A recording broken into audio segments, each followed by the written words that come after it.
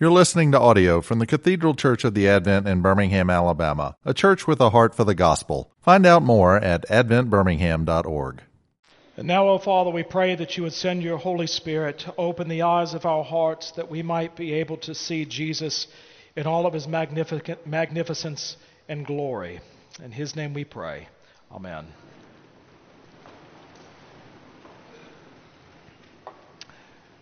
St. Paul has continued his fourth chapter to his letter to the Corinthians, and earlier on he talks about the responsibilities or what the life of a preacher looks like. And he talks about them in two metaphors, the first being to be a servant of Christ, and the second is to be a steward of God's mysteries.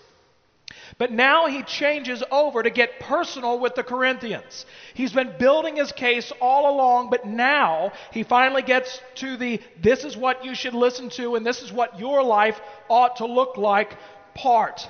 And in a word, what he's saying to the Corinthians is that they need to develop an eternal perspective. They need to see themselves in their lives in light of eternity and not just in this fleeting life.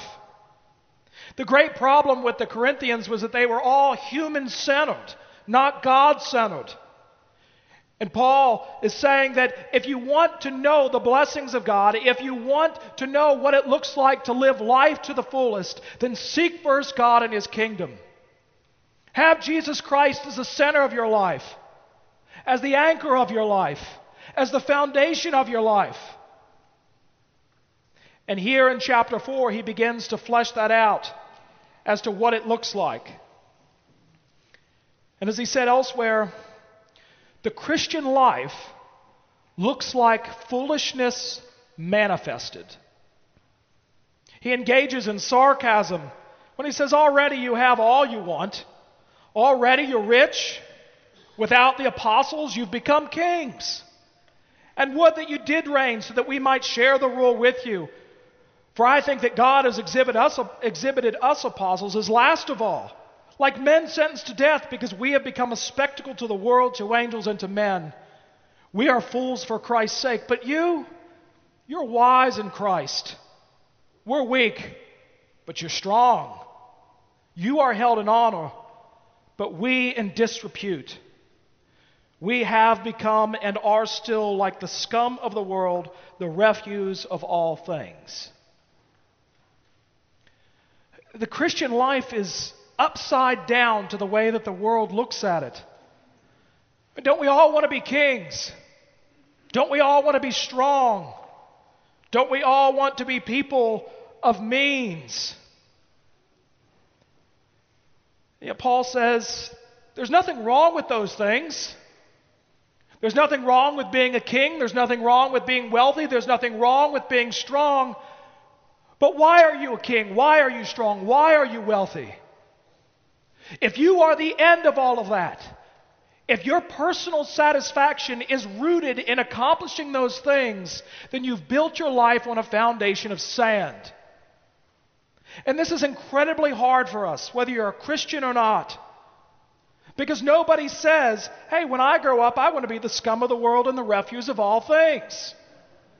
No guidance counselor, I hope, has ever said to you, you know what, you'd be really great at being the scum of the world and the refuse of all things. You should check that career out. No. And Paul isn't setting out in his life to get to that place. It's not as if he says, my ambition is to be the scum of the world and the refuse of all things. But because I'm a believer and because I've given my life over to the Lord Jesus Christ, by his will and by his design, this is what I've become to the world. But because my life is in Christ, all of that stuff doesn't mean anything to me. But we feel it mightily, as I said. We feel the pressure of the world in our lives to perform and to do these things that the world says ought to be our end goal. And whether you're a Christian or not, this morning, you feel acutely the vacuous nature of these goals, the emptiness of it all. Just this week in the New York Times Magazine, Charles Duhigg wrote a column called Wealthy, Successful, and Miserable. And he talked about attending his 15-year reunion from Harvard Business School. And he was shocked by what he had found, but he had a sneaking suspicion it was true. He wrote this: "Even amongst my more sanguine classmates, there was a lingering sense of professional disappointment. One classmate described having to invest $5 million a day, which didn't sound too terrible, until he explained that if he put only $4 million to work on Monday, he had to scramble to place $6 million on Tuesday. And his coworkers were constantly undermining one another in search of the next promotion. It was insanely stressful work, done among people he didn't particularly like. He earned about $1.2 million a year and hated going to the office. He said this: 'I feel like I'm wasting my life. When I die, is anyone going to care that I earned an extra percentage point of return? My work feels totally meaningless.'" And that's all of us. If we're looking for our jobs or anything that this world has to offer to give us any sense of security or purpose, we're going to understand just how acutely meaningless it all is. And I'm listening to this guy here and I'm thinking, I'll take your problems. But if life teaches us anything, it's this: the grass is brown everywhere. But you know what? This kind of thinking manifests itself in the church too. I know many of you really love the procession and want to get here in time to make sure you see it, and it's a sense of great triumph. But what does Paul say here? Paul actually uses this kind of language. "But God has exhibited us apostles as last of all, like men sentenced to death, because we have become a spectacle to the world, to angels, and to men." What he's talking about are the military processions that happened in ancient Rome. When they would defeat a kingdom like Carthage, they would bring the spoils of war back, as they brought the menorah from the Temple of Jerusalem when they conquered Jerusalem in 70 AD. In the same way, at the very end of the procession, who was there? The slaves. And at the very end of the line of slaves, who was there? The people who were the big deal. The ruler of Carthage. Whoever it might have been that they defeated. And so it might look like great pomp and circumstances as we come down the aisle, but I want you to know that it's no arbitrary ranking, that it starts with foolish at the front and it gets even more foolish as it goes to the back. And so you would be right to say, look at that fool at the end of the line. And clergy do this all the time. You get clergy together and they start fighting over what the order ought to be. Because they want the position of prominence. They want to be at the tail end of the line. But as I said before, guess who gets at the end of the line? The greatest fool of all. And I pray that they're fools for Christ's sake and nothing else. And yet actually, that line, acolytes rest well. You're at the front of the line, so you're not that bad. But I hope that those who serve God in His church, especially the clergy, understand that ranking.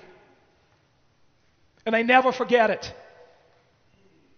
That we've become a spectacle to the world, not of triumph, but in bondage to the Lord Jesus Christ Himself and to the people that we've been given to serve.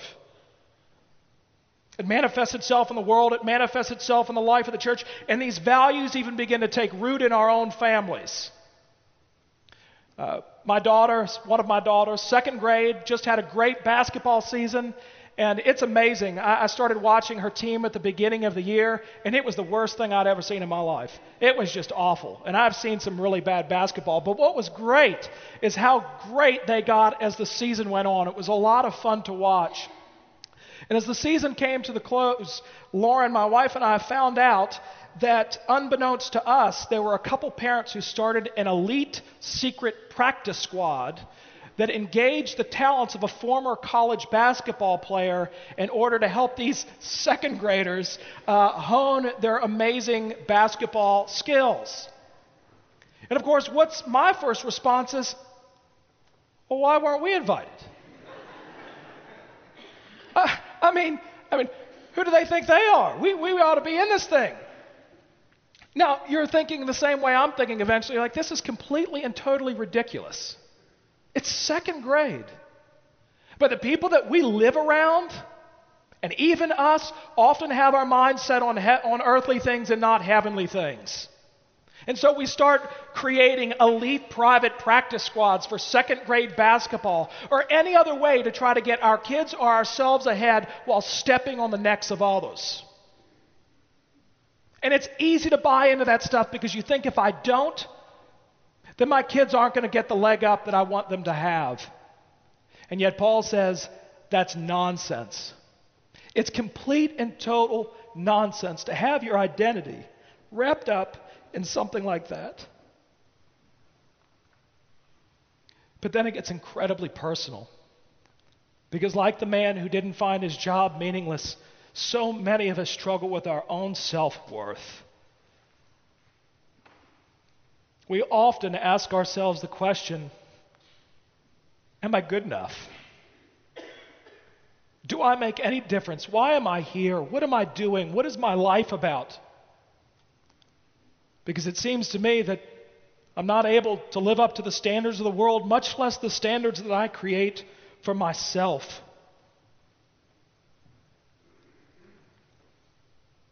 And this is what Paul is talking about, because if we root our lives in anything other than the Lord Jesus Christ, this will totally destroy us as human beings. And so when your things in your job go poorly, your life falls apart. When things at church go poorly and you don't get the place in line you think you deserve, things fall apart. When you don't get invited to be a part of the secret practice squad, things fall apart. When you're tempted to despair, things fall apart. But then Paul tells us, but I want you to know that the kingdom of God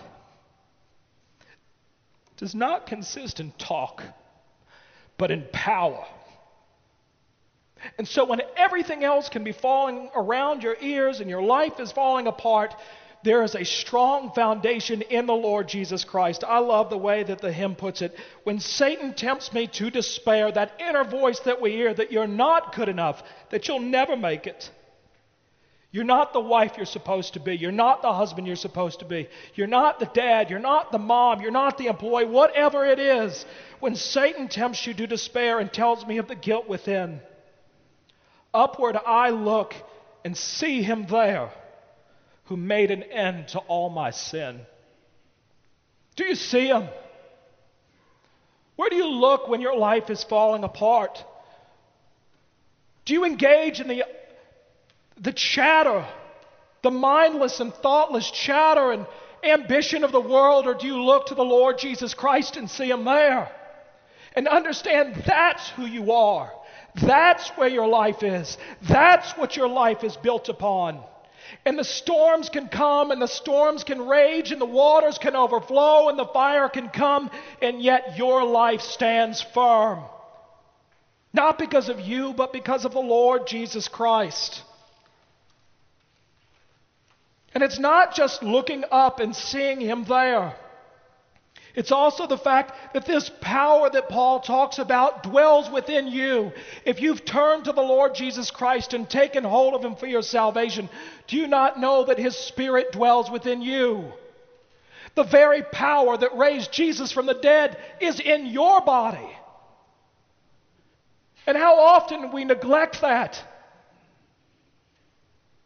How often we think little of that, as if we don't have that power. And yet he lives within us. God redeems us in order to inhabit us, to come and live within us. And God is continually at work within you and within me. This is the life of Paul. So when the storms come and when the people think that his life is a joke and not worth emulation, and they say to him, but Paul, you don't know what you're talking about. You don't have to live in the world that I live in. Paul says this, but whatever gain I had, I counted as loss for the sake of Jesus Christ. Indeed, I count everything as loss because of the surpassing worth of knowing Christ Jesus my Lord. For his sake I have suffered the loss of all things and count them as rubbish, in order that I may gain Christ and be found in him, not having a righteousness of my own that comes from the law, but that which comes through faith in Christ, the righteousness from God that depends on faith, that I may know him and the power of his resurrection, and may share his sufferings, becoming like him in his death, that by any means possible I may attain the resurrection from the dead. When you look upon him and God's Spirit dwells within you, your eyes are open to what's actually important and what's actually real in life. Not the sham of an existence that is peddled to us. And so when we take hold of Jesus, when you have nothing at all, and all you have is him, it turns out that you're wealthier than the richest person in the world, that you're stronger than the strongest person in the world, and that you're held in esteem by the only one who matters. And when Jesus is all you have, he's more than enough. He's more than enough. Friends, I look at my life and I'm convicted because I look at my unbelieving neighbors and I wonder, is my life all that different from theirs? Are my goals or my ambitions or my hopes, are they altogether different than the people who don't believe in Jesus? Friends, life is fleeting. God has given us this beautiful gift in the years that he's given us on this earth. And Paul is saying here, don't waste them. Invest in what's important. And that is knowing, loving, and serving the Lord Jesus Christ. And in spite of what the world might say about us, we have in our heavenly home a crown of glory that waits for us. And in this world, we have life and life to the fullest, no matter what the world may say. Let us pray. Oh God, we're so distracted by everything that's going on in our lives, and we care more about what people think than what you think. And so, Lord, that you would take hold of our hearts, that you would lift our weeping eyes to behold you upon the cross, and to know the forgiveness and our identity is in you, and that your Spirit that dwells within us, that he would speak to us and confirm in our hearts of your goodness and loving kindness that is to us no matter what is happening in our lives. Lord, we are weak, but you are strong. Lord, we're poor, but you're rich. But Lord, we thank you most of all that your word to us, that we are your beloved children, is what matters most in the world. Amen. You've been listening to audio from the Cathedral Church of the Advent. If you live in Birmingham or find yourself visiting, we hope you will join us at one of our Sunday services. Find out more at adventbirmingham.org.